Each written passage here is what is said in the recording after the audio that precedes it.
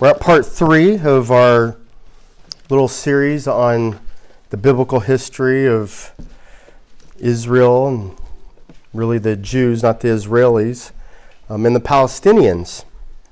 And I want to be clear, we're not looking at this from a political standpoint. That's not our goal. That's not what we're trying to achieve at all. We're looking at this from a spiritual aspect. In fact, in the upcoming weeks, we'll look at the future of Israel and then even how that pertains to Christianity and what that looks like.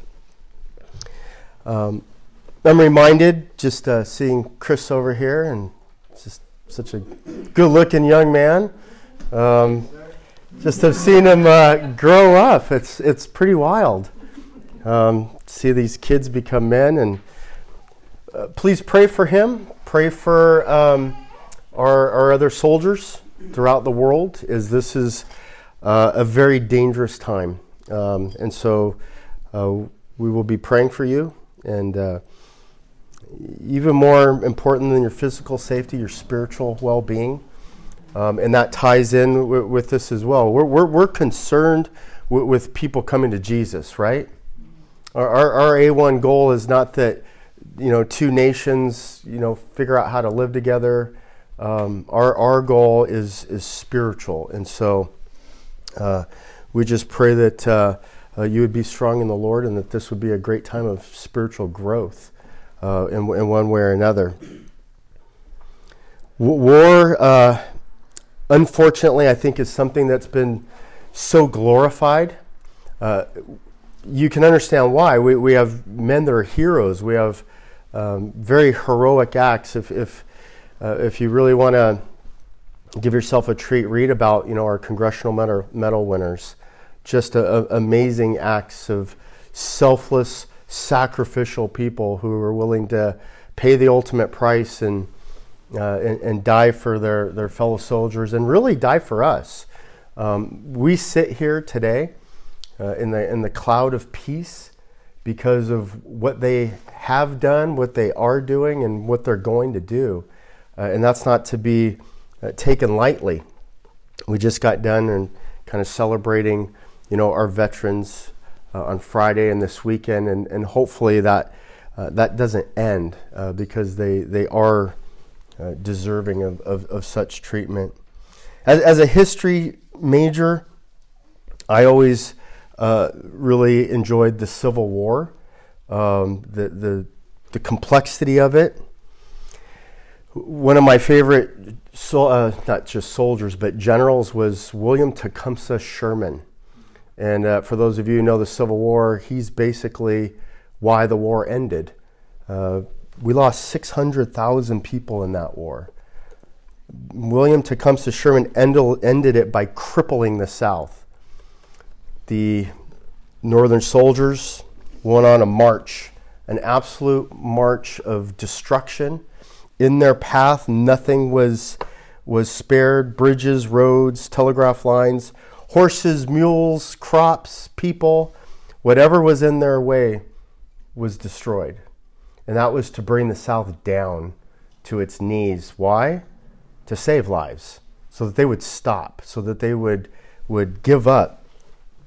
We saw the same thing in ending World War II, where as Americans we dropped not just one nuclear bomb, but 2 nuclear bombs, destroying buildings, houses, people, men, women, children, everything in its path. Again, why? To save more lives. They estimate that millions of lives were saved because of those 2 bombs. We even see some other events in Dresden. You guys may remember in World War II that the Nazis would send the Luftwaffe every single night over London and over the British territory and just bomb them. Just relentlessly bomb them, bomb apartments, houses, cities. And so the UK returned the favor in Dresden. This is war. War is not a game. And unfortunately, we throw it out there because we have heroes, we have heroic events, we watch movies, we like them, and then, in the comfort of our homes and the comfort of church, it just becomes something that we throw out there. But soldiers sacrifice their lives in war, and then there's always we have a really nice way of saying it, right? The collateral damage. What we should really say is the women, children, old people, non-combatant soldiers who, from the history of war, have always been affected by war.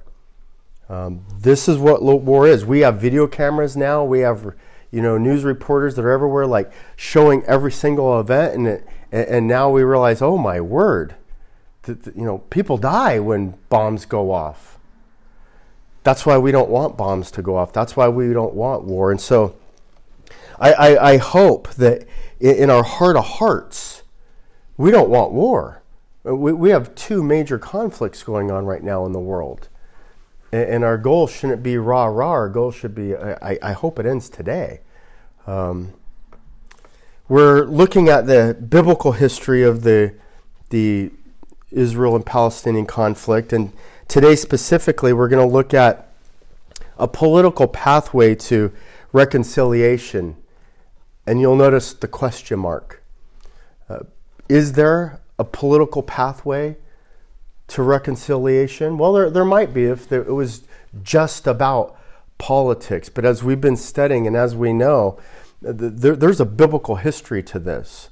There's a spiritual history to this. And so, political means, not spiritual. It's the using of government power to drive the decisions. Usually those are strategic and plotting and really don't have anything to do with spiritual. In fact, sometimes they don't even have anything to do with the impact of society, just personal power. It really reminds me of the concept of unequally yoked. You have an unequally yoked concept here of what can we do that's political and spiritual, and that'll work together. Well, guess what? When you've got non-spiritual people leading the political, that's going to be pretty hard for them. That's what we would call unequally yoked, right? Two different decision-making processes, two different end goals, two different presuppositions. So we're going to look at this political pathway to reconciliation in four ways. We're going to look at Jacob's fear. We're going to look at how Jacob formulates a plan, Jacob's defensiveness, and then Jacob's fishy distrust. Remember, in all these goals to make peace or not have conflict, they're all attempts to unite, right? The problem is that it has to be done the wrong way. It's like in our relationships. Nobody wants a marriage that's full of fighting and conflict and strife. Well, but you have to go about the reconciliation the right way. Otherwise, you've just addressed the superficial issues, and what happens? Those same issues just keep coming back. Those same issues come back even bigger and worse than before. Well, if that's the way it is in a relationship one-on-one with two people who've made a covenant and love each other and vow to be together forever, how do you think that is on the bigger scale with two different nations? We want to quickly review again, I was reminded just by some questions asked to me that this is very, very new to a lot of you, and it can be very confusing, especially as we fly through fast. So wanted a quick review again, the history of the Ishmaelites and the Edomites, or the sons of Esau, and how they relate to the Palestinians. Remember, it all starts in Genesis 12 with Abraham. It all starts with God calling Abraham from Ur, not Israel, to move into the territory of Israel. It's not called Israel at that time, more the land of the Canaanites. But God makes a covenant with Abraham. God picks Abraham and says, this is going to be your land and the land of your descendants forever. So there's a covenant promise between God and the people of Israel. We go on in Genesis 16 where Sarah and Abraham have a crack in their faith, and they're not patient. And so they take matters in their own hands, and Sarah decides to allow Abraham to have a child with the maidservant Hagar. Hagar, the Egyptian, and then Abraham. And so what you have is a mix then of Israel and Egypt, essentially, and this child, Ishmael. And Ishmael is going to be, as some of you know well, described as the wild donkey of a man. Right? His hand will be against everyone and everyone against him. And that completely describes the constant turmoil that the sons of Ishmael are going to have. Who are the sons of Ishmael? The sons of Ishmael are also the sons of Esau. And we see that they came together. That the tribes of Ishmael and the tribes of Esau came together. How? Well, Ishmael was Esau's uncle, so they're family. But then Esau also marries one of Ishmael's daughters.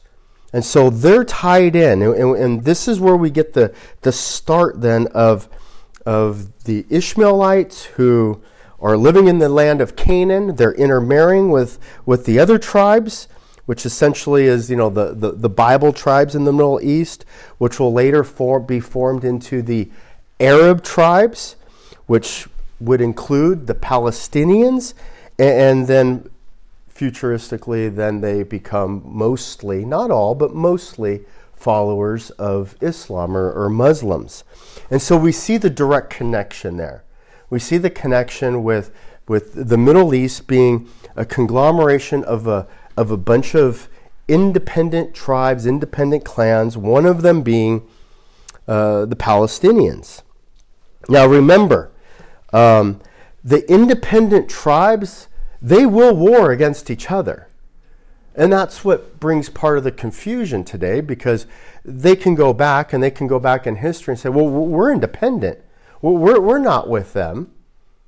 But here's where they always come together. They will always come together in an alliance against Israel. And that really shows their deck. That really shows their hand. And that shows that at the end of the day, they're all Arabs, and at the end of the day, they're Jews. And that's the distinction. And so this is all taking place in this land of Canaan, the promised land that God, again, restated in Joshua 1 through 4, that this is the land that God chose for the people of Israel and that they're supposed to take it. The problem is Israel was occupied. Israel's always been occupied. And so one of the things that you'll hear today is like, well, how far do you want to go back? You want to go back to 1948? You want to go back to 1900? You want to go back to 1500? It doesn't matter how far you go back. You go back all the way to the beginning, as Scripture indicates, that when Abraham goes into the land of the Canaanites, there are Canaanites already living there. There are already tribes living there. Again, just think of it like the Native Americans living in America, right? All of them are Indians. They're all independent. Apaches, Lummi, Muckleshoot, and what do? They fight each other. And then when the white man comes, okay, we'll team up and fight them. But they're always fighting each other, right? Why? Because they are independent nations. But we need to understand that Palestine has never been a state. They've never been a nation. And so it really is like more like, a big city having Chinatown, or in New York, Little Italy, right? They've had Little Italy in New York for, a long time. They've had Chinatowns in San Francisco and LA and New York. It happens. But that doesn't make them a nation, right? We know they're Chinese. We know they're all together. We know they've been there for a long time. But they're not a nation. Well, that's how the Palestinians have been in this territory of Israel. Well, we mentioned the Great Reset, right? What was the Great Reset in the history of biblical history, which is history, right? Biblical history is history. History is biblical history. Well, the Great Reset that we saw in the early 1900s at the end of World War I was, well, look, you had the Ottoman Empire, which are known as the Turks, which were Muslim, the Ottoman Empire has control over the land and the territory of Israel. Who's living in Israel at the time? Palestinians, Arabs, and Jews. They're all there. They're always all there. The same groups are always there. But at the end of World War I, something happens. At the end of World War I, the Brits, because the Ottoman Empire, the Turks, lost the war. How do we get land? Either God gives us land, we go and we discover and find the land, we fight for land and win it, we make treaties from the fighting, or we can purchase land. That's how we get land. That's how land, everybody who's in a country, that's how everybody's gotten it, one way or another. And so the Brits then are given this territory, the Palestine territory, and they're in control after World War I. Now in 1936, there was a commission that was looking around going, well, we got all these, we've got 20% of the area is Jewish, but 80% is Palestinian. Maybe we should create a two-state system. Maybe we should create a system where you get your land, you get your land, and we'll divide it up. But the Palestinians completely rejected that. Well, now comes World War II. At the end of World War II, the United Nations, they were the League of Nations at the time, the United Nations comes together with Great Britain and America, and Great Britain says, look, we've got all these Jews that have been displaced throughout Europe because of the Holocaust, because of the Germans. Let's give them this land of Israel. This will be part of the end of World War Treaty. Right? Look at an old map of before World War II. And you'll see all the European nations having their map. And then after, when you fight war, maps change. Territory changes. Well, that was fine all over the world, Pacific Islands, all over Europe, everywhere in the world that was fine except the Middle East. Why? Because the Arabs rejected that idea, but they're not in charge. It's Great Britain's land, or they're the ones occupying it. They basically kind of turn it over to the United Nations. United Nations, which is a conglomeration, right, of the whole world, they make the call. We're going to put the people of Israel in here. They are a state. They are a nation. And so at that time, the Palestinians are placed in the West Bank and Gaza, and those are going to be kind of their areas. But they're all still there, all living in the same territory, the same. As I mentioned, the Arabs that are always together, on the very next day of that proclamation, they attack Israel, right? So you got Saudi Arabia, you got Jordan, Iran, Iraq, Lebanon, Yemen. They all attack Israel. Israel's not a nation for a day. And all these countries who are already in existence attack them. Well, Israel wins.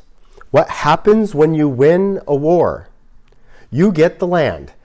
So they got the land by treaty from World War II. They kept the land by fighting for it again. And so it's Israel's land. In 1967, they have what's called the Six-Day War.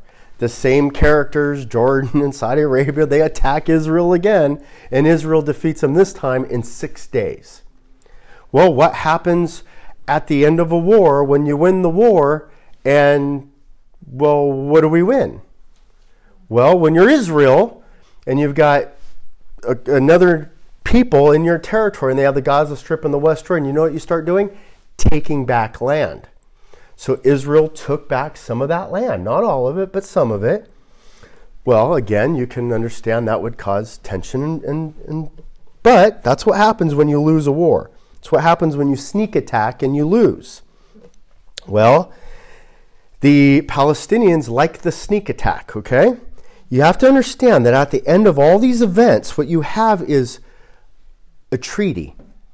What does that mean?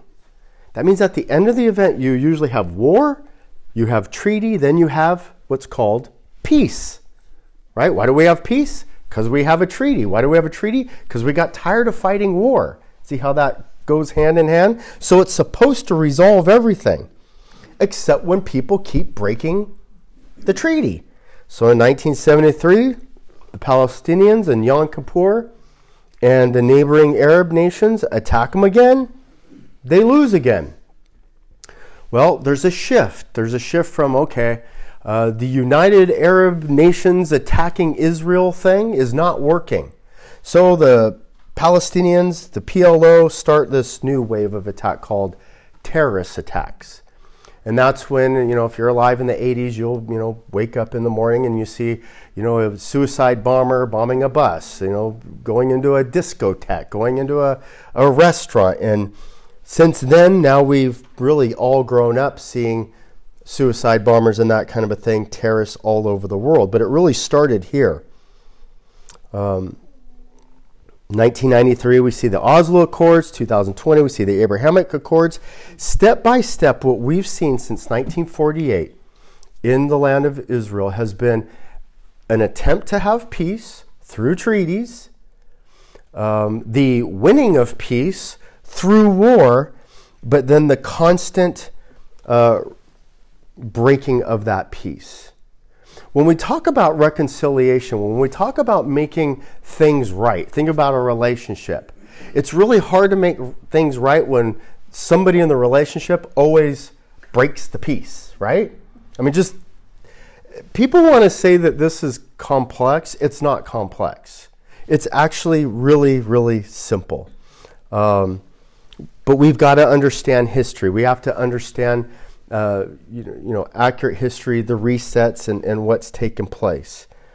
And what we've seen is every treaty has been broken. Well, some quick observations before we get back into the text. And again, these aren't meant to be political, but believe me, they're not meant to be political. Just we want to get our minds wrapped around what we observe and what we see, and being able to understand the truth in that. And so what we usually have is, here's this time of peace, and then what? Who breaks the peace? That's an indicator of who wants peace and who doesn't want peace, right?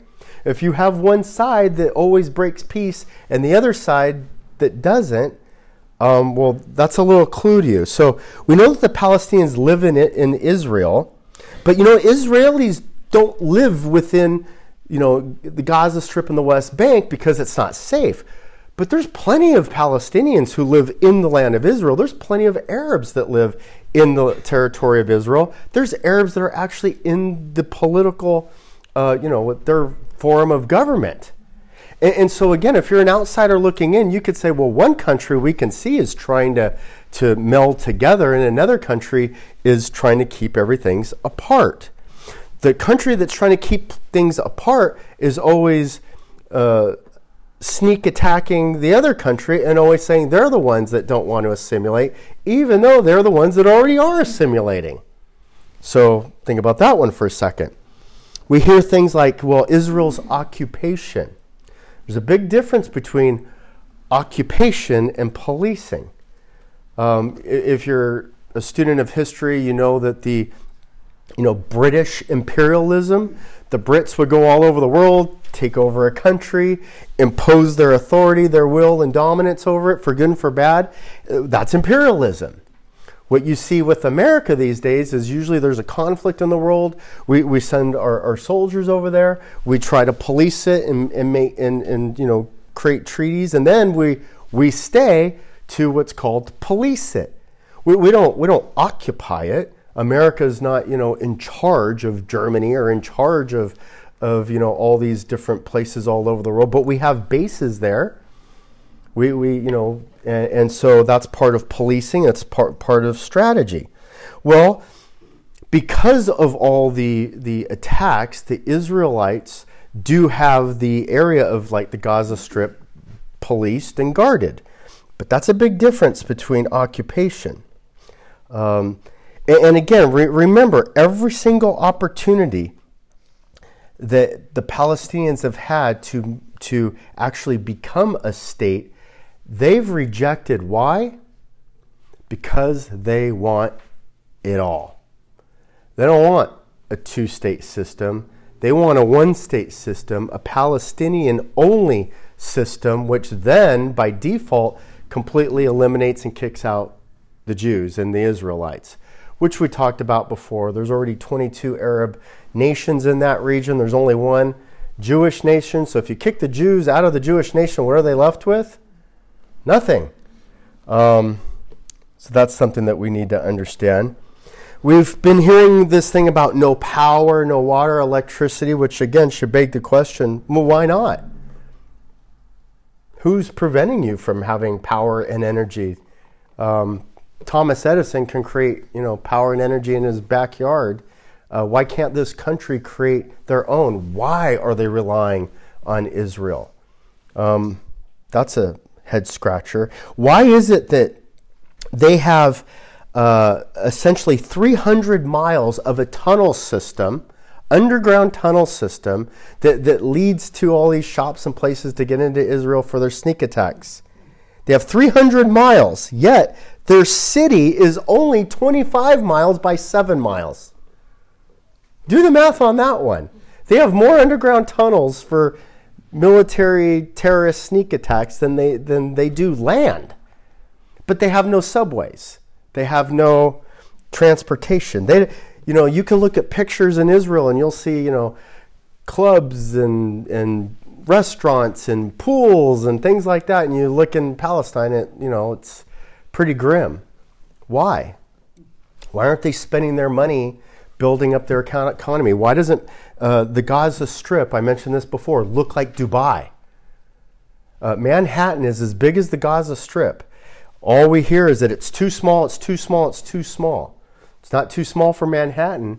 It's not too small for New York to be probably the most powerful state in the world. If you don't have land sideways, what do? You go up. That's what you do with your money. You don't build more missiles, more missiles, more missiles. But since 2001, okay, that's a long time. You don't realize this, but every single month, the Palestinians have launched rockets into Israel. These are all documented. That's 273 straight months that they launched rockets into Israel. That's not to play nice. Rockets kill people. There's a reason why Israel has this thing called the Iron Dome. You don't build a multi-billion-dollar Iron Dome to protect from missiles if you don't have missiles that are constantly coming, okay? Gives you an indication of how the two sides are. One spends money on creating a new society. Another one spends money on having short-range missiles and tunnels. All this to say, it leads up to, we look outside and everything seems quiet and peaceful. And then 911 hits, right? Boom. What happens? Something happens that creates a shift. Well, on October 7th, there was peace in Israel. What happened? Paragliders paraglide in to a music festival and kill a couple hundred young people. That's an act of violence. That's a terrorist attack. Then they go in and start going door to door into cities, basically fighting non-military combatants. That's a shift. That's a shift from peace to we're at war. Well, now war's ugly. And we're seeing the ramifications of that. We're seeing the ramifications of then Israel's response back. And so you attack my house, I attack your apartment building, kind of a thing, right? And then what do we have? Then we hear the crying of wolf. We only want peace. We only want peace. Why can't Israel just stop firing at us? Well, we're looking at reconciliation. We're trying to understand what peace looks like. Well, one of the ways, if you want a peace right now, give back the hostages that you have. They don't ever talk about that on the news. Give back the American hostages that you have, by the way.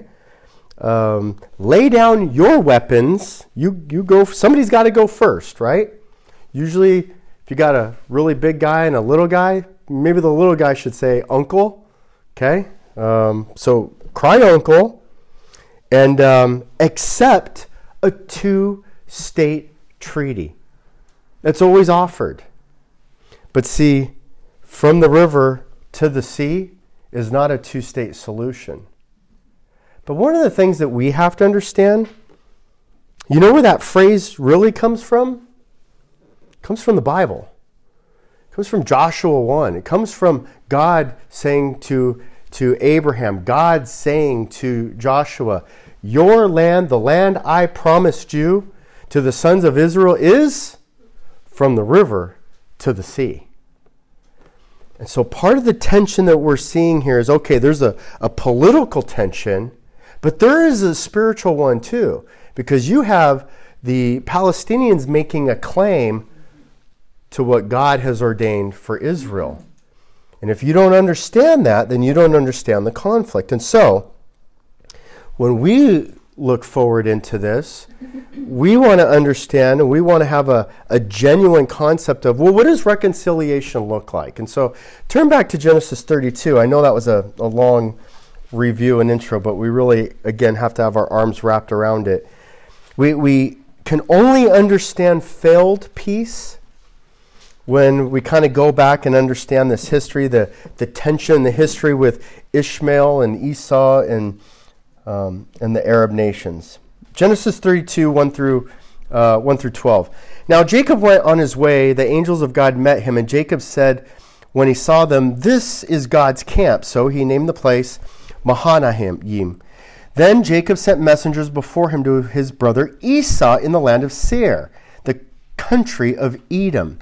He also commanded them, saying, thus you shall say to my lord Esau, thus says your servant Jacob, I have sojourned with Laban, remember, for 20 years, and stayed until now. And I have oxen and donkeys and flocks and male and female servants, and I have sent them to tell my lord that I may find favor in your sight. I want peace, right? Jacob doesn't want war. Jacob wants peace. He's going into the land that he is not possessed yet. There are already people in that land. You can see where there could be some tension here. Plus, and we'll get into the family strife. Verse 6, and the messengers returned to Jacob, saying, we came to your brother Esau, and furthermore, he's coming to meet you. Yay! With 400 men with him. Uh-oh. That doesn't sound right. You don't generally take 400 men with you to say, greetings, brother. Then Jacob was greatly afraid and distressed. Greatly afraid and distressed. And he divided the people who were with him and the flocks and the herds and the camels into two companies. And he said, if Esau comes to the one company and attacks it, then the company which is left will escape. Little side note here. War is brutal. War is ugly. War includes women and children. Always has, always will. That's why we don't like it. That's why we don't root for war. It's horrible.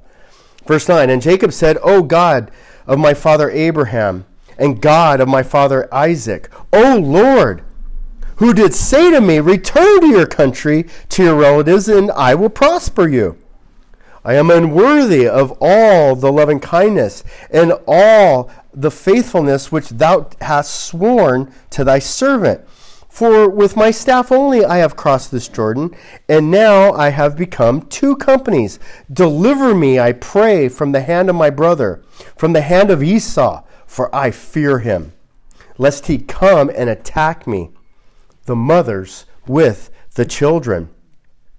For thou didst say, I will surely prosper you and make your descendants as the sand of the sea, which cannot be numbered for the multitude.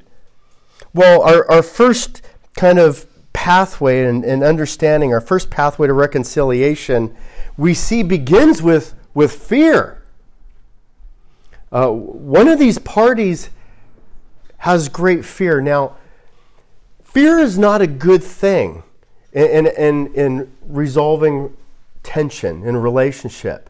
When somebody is afraid, then they tend to, it's like the animal in the corner, right? What do you do when you corner an animal? He gets afraid. What does he do? He goes medieval. It gets crazy, right? Fear produces some irrational things. Well, are Jacob's fears rational? We see that Jacob has a healthy fear for his brother. Well, why would that be?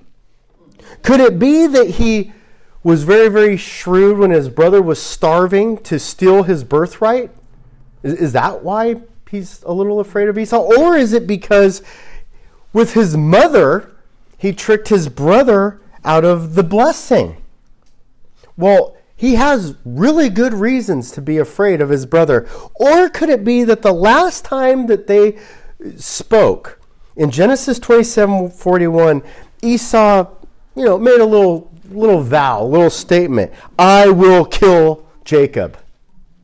Again, why would he want to kill Jacob? Well, when you steal my birthright and my blessing, and in his mind, when you steal my inheritance, when you steal my future, you know what? And you trick me, and you use mama to do it with me, you've never been that angry. You don't know what that kind of anger is. Well, for Esau is, I'm going to kill my brother. That's why Jacob is afraid. So he has this idea. I'm going to send some messengers, and look, he's going to tickle his ear. He's going to soften it up. My Lord Esau, right? My Lord Esau, humble Jacob, right? We're just servants, servants. So he gets his people, his servants, go check it out. You guys, he's going to have this plan. Go check it out, right? Tickle his ear, soften him up. He starts dividing things up, but he does something that is great. Jacob decides, you know what? This is a problem. I was afraid of my brother before. Now he's got 400 Chris's by his side, right? And it's like, I got a bunch of women and children, And he's like, now he's really afraid. He's greatly afraid. He's greatly distressed. When you're greatly afraid, when you're greatly distressed, what do? Go before the throne of God. Beautiful picture here. And he goes before God and he states his position. I am unworthy. I'm just a man. I'm a sinful man. I've done sinful things. I've done wrong things. I'm not worthy. And then he takes a little twist, right? Because he addresses him as, O God of my father Abraham. And we would just say, oh yeah, that's cute. No, he's calling upon the covenantal promise, the Abrahamic promise, the covenant that God will not break, the covenant of Abraham and Isaac in the future will be known as Jacob. And so he says, oh God, my father Abraham, not, oh God, the father of Noah, oh God, the father of Adam. No, God, the father of Abraham and the God of my father Isaac. Didn't you say, weren't you the one to tell me, go back? It wasn't my idea. I'm here with Laban. I got sheep, goats, rams, land, family. We're cool. But you said, go back to the land of your relatives. And you said I would prosper. So all of a sudden this prayer, it's like, I don't know about this. Okay, he's kind of humble, but he's also pointing the finger at God. And so he starts out with kind of really getting to the quick of it. I have Abrahamic covenant that I'm calling upon. And then he goes back to the humble, verse 11. Deliver me, free me, save me. Only you can save me, God. I pray from the hand of my brother, from the hand of Esau. I fear him. Deliver me, lest he attack me and the mothers and the children. That's the expectation. And that's part of the expectation of fear. It's really hard to reconcile when you have fear and when your expectation is completely negative. I'm assuming you're coming to kill all the women and children and me. That's not really a negotiating starting point, right? And again, he closes with, didn't you, let me repeat, just in case you didn't hear it the first time. Didn't you say, God, I will surely prosper? Didn't you say, make your descendants as the sand of the sea, which cannot be numbered? Now, it's okay to, we see many men call upon the name of the Lord and remind God about the covenant and promises. But it's another thing to almost tell God, we're going to manipulate this situation. First, I'm going to pull the Adam and blame.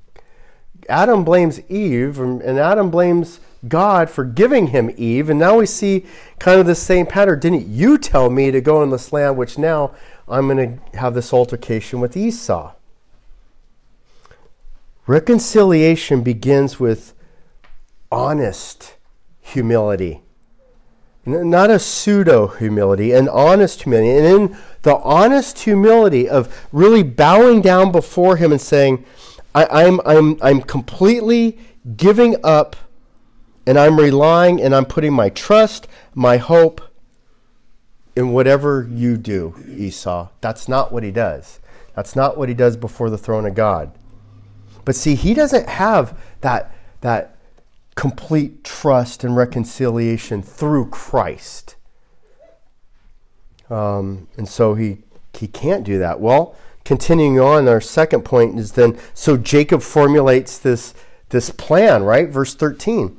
So he spent the night there, then he selected from what he had with him a present, a bribe, a gift for his brother Esau. 200 male goats, 20 male goats, female goats, 200 female goats, 20 male goats, 200 ewes, 20 rams, 30 milking cows, their colts, 40 cows, 10 bulls, 20 donkeys, 10 males, and he delivered them into the hands of his servants, every drove itself, and said to his servants, pass on before me. So, okay, guys, Brian, you're going to go before me and go talk to my brother who wants to kill me and has got 400 guys. Thanks. Okay. And he commanded the one in the front, saying, when my brother meets you and asks you, saying, to whom do you belong? Because remember, out there on the road, you just got a bunch of people. And unlike, walking from Four Corners, Maple Valley to Enumclaw, it's really more like going from Compton to East LA.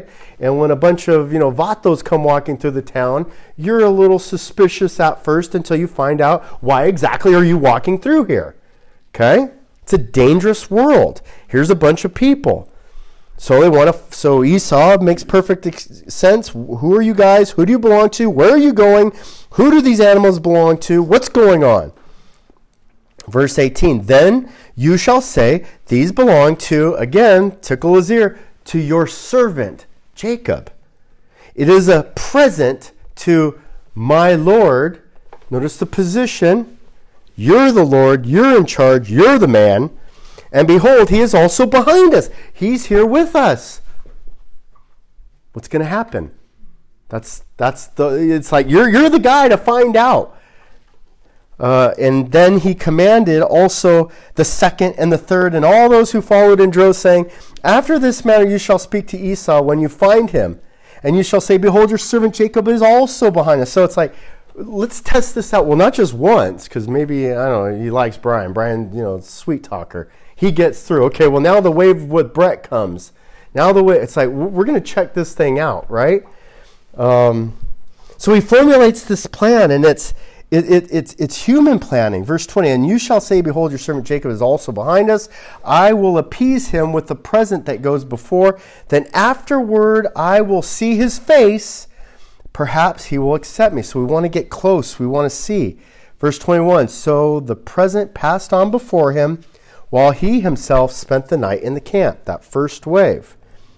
What we see is, in reconciliation, we need humility, right? We need to set aside our fears, but we also need to understand that it's not just like your scheme.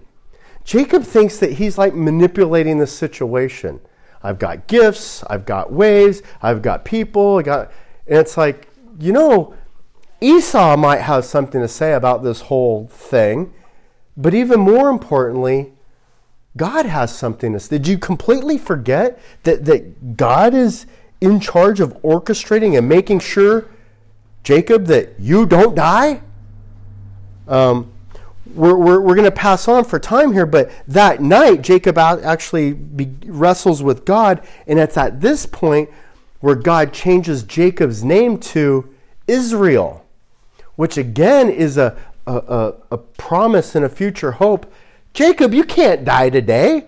You're Israel. You're the future. But Jacob formulates a human plan. His plan includes, paying off, right? Trying to buy and earn atonement. He's trying to appease his brother, to sugar him up. He's going to use other people as pawns in his scheme. And so, okay, I've prayed over here. I did my, obligatory prayer. I kind of trust God and hope in God, but I'm not sure that he remembers his promise. But I'm also going to plot. I'm also going to, move forward in this kind of half in, half out. Half I trust God, half I trust in my own brain. Sound like anybody you know? Well, the third thing that we see here is Jacob's fishy response. Jacob has a fishy response to his now interaction with his brother. We'll skip ahead to Genesis 33. Genesis 33:1. Then Jacob lifted his eyes and looked, and behold, Esau was coming, and 400 men with him. So he divided the children among Leah and Rachel and the two maids, and he put the maids and their children in front, and Leah and her children next, and Rachel and Joseph last. What a guy. The man, we just had one of our studies, and we just saw an example of this with Abraham, goes down to Egypt. He's afraid of what's going to happen. He's got a beautiful wife. He's like, take her. This is one of the things that I love about the Bible, is how true it is. Because if I were writing it and a story about me or my family, it's like I would eliminate that part, right? It just makes us look bad. Again, it would look like one of those superhero stories. Jacob comes out and challenges Esau. No. Then Esau ran. So here's Jacob. He's formulated this strategy. He's got this plan. He's got it all worked out. What if here? What if there? I position that. Servants, the women, maybe he does all this stuff. He's configuring all of this stuff. And then they finally come to this climax in the story. The altercation is about to take place, and Esau sees his brother, and what does he do? He runs. He runs to meet him and embrace him. And not just like a hug embrace. The expression here in the Hebrew, he fell on his neck and kissed him, and they went. He brings him in tight. He's face to face, cheek to cheek with his brother. It's not like a half hug, right? It's not the half hug thing you do. I mean, he's in there. He's all in his business. It's been 20 years, people. 20 years since he's seen his little brother. He's had 20 years to think about what took place. Jacob isn't over it. Jacob is living in fear. Esau has moved on. And he lifted his eyes and he saw the women and the children and said, "Who are these with you?" So he said, "These are children whom God has graciously given your servant." Then the maids came near with their children and they bowed down. And Leah likewise came near with her children and they bowed down after Joseph came near with Rachel, and they bowed down. And he said, "What do you mean by all this company which I have met?" And he said, "To find favor in the sight of my Lord." Well, that's a lie, right? He's like, what a weird way, he's like, what is going on? These waves of people and kids. He's like, what did you mean by that? That's kind of awkward. And then his brother, well, it's to find favor with you, my Lord. It's all for you. And I love this response. But Esau says to him, "Brother, I have enough. I have plenty. Let what you have, let it be your own.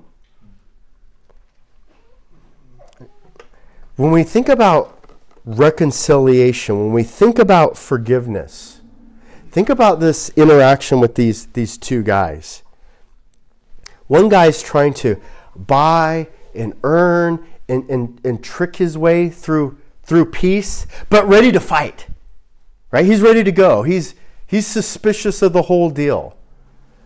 The other guy's just ready to forgive. See, that's what it takes to have real reconciliation. That's why when we look at Israel and Palestine, the Palestinians, we don't have reconciliation because we don't have one or two parties who are exhibiting genuine forgiveness that can only produce proper reconciliation. All they've been able to do year after year after year is create a pseudo short-term sleep with their one eye open type of temporary peace treaty. That's it. Not genuine reconciliation. And genuine reconciliation cannot come without Christ. Because the centerpiece of reconciliation isn't me and my human flesh, and it isn't the other person and their human flesh. It's Christ. What Christ has done, atoning for my sin, paying for my sin, that humbles me and allows me to bow before the throne of God, and allows the other person to come in and do the same. Now we're on the same page.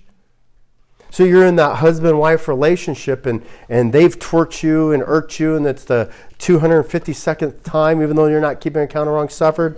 But you know, and look, the only way you reconcile, it's like the Lord God Almighty found a way to give me grace, to give me mercy, to die on the cross, to pay for my sins so that I could be fully, completely atoned for. And now I'm no longer alienated. I'm reconciled in this relationship.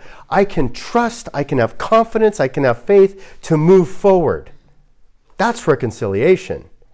What we have here is a very misguided, and we see as we move forward that Jacob's response is so fishy and suspicious.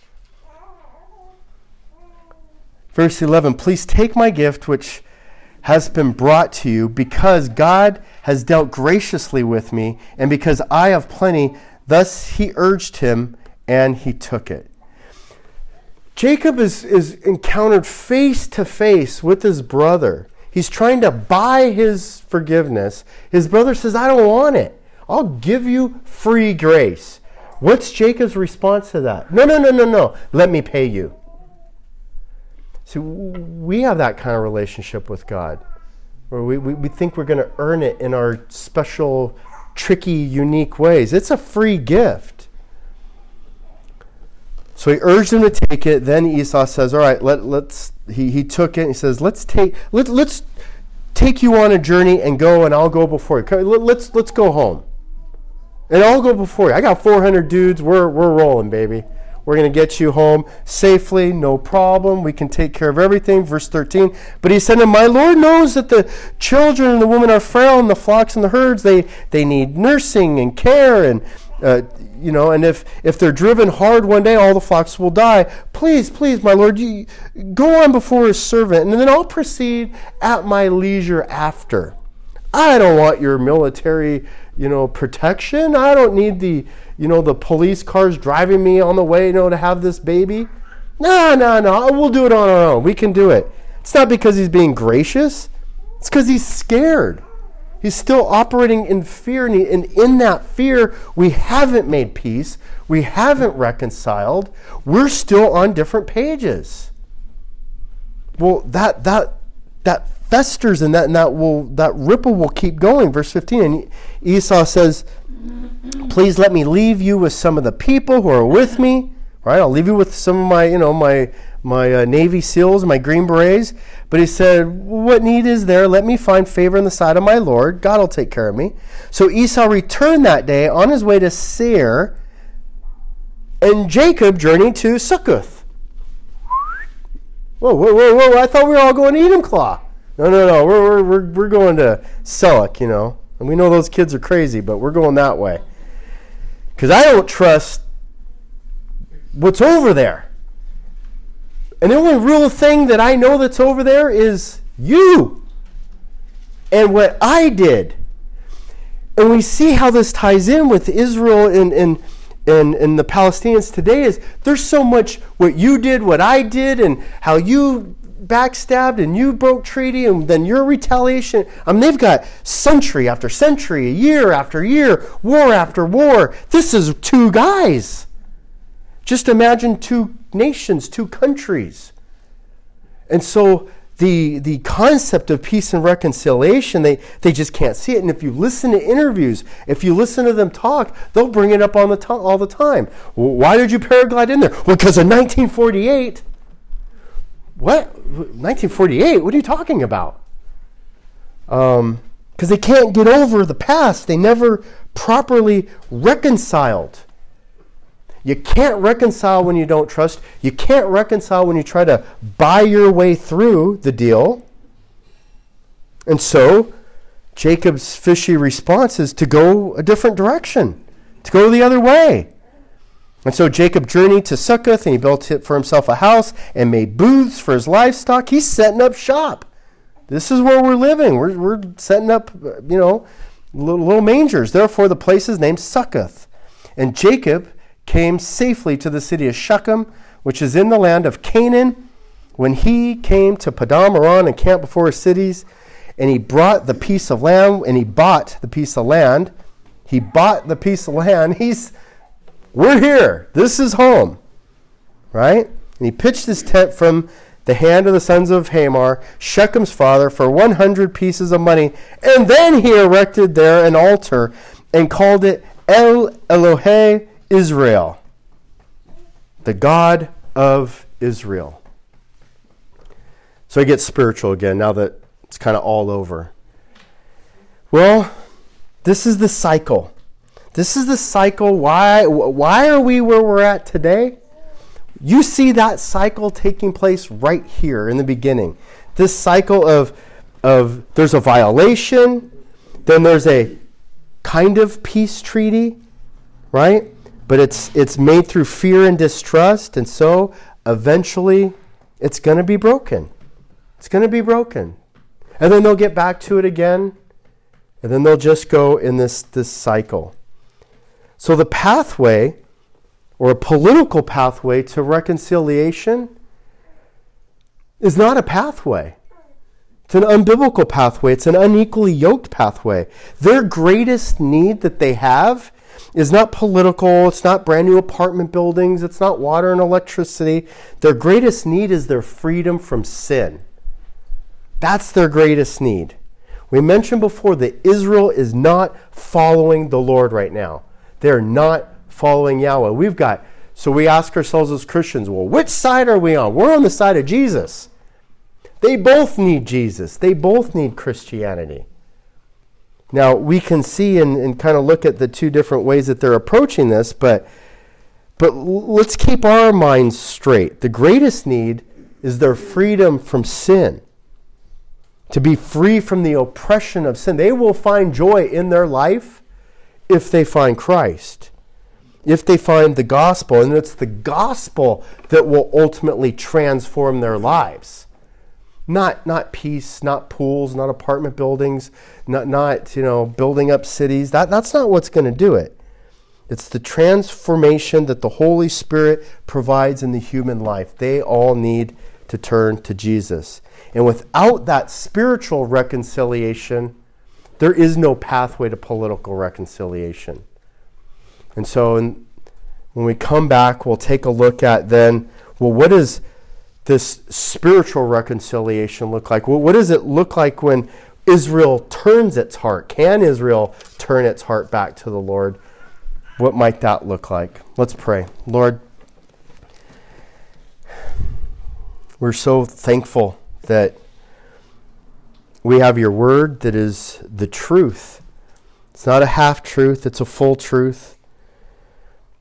And Lord, we see that in our humanity that we always try to outfox your plan, to do things our own way, to, in our pride, in our arrogance, to try to be scheming and tricky. Lord, it doesn't work with other people, and it certainly doesn't work when we're trying to do it to you. Lord, help us to humble ourselves before your throne. We don't know everything. We can't understand everything. There's a lot of things that take place that are out of our control and just seem so horrific and so scary, and we have such great fear. But that's when we're supposed to rely on you the most. That's not when we get trickier or develop a greater scheme. That's when we go lower to the ground on our knees and on our face and our hands sprawled out. And that's when we cling to you, Lord, trusting and hoping in you. And let's see what you can do. Let's see how you work your magic. Lord, we don't know why Esau was out with 400 men. Did Esau have every intention of his heart to utterly destroy Jacob? But then Jacob asked you to deliver him, so God changed his heart? How was it that Esau was just so easily able to forgive? So we don't know, Lord, and what we do know is that if you make a promise in a covenant, you're going to keep it. And you have so many different ways. You could have brought a hailstorm and destroyed 400 men. You could have opened up the dirt and brought another Red Sea situation. Lord, it is endless how you could have gotten them out of that situation. And Lord, it's the same thing for us. And Lord, we have to make decisions. We have to move in this world. And so we pray that we are in sync with your will and your desire, because you are sovereign and you are in control, and we trust you. Lord, thank you for the reconciliation provided by the blood of Christ on the cross. We give thanks in Jesus' name. Amen.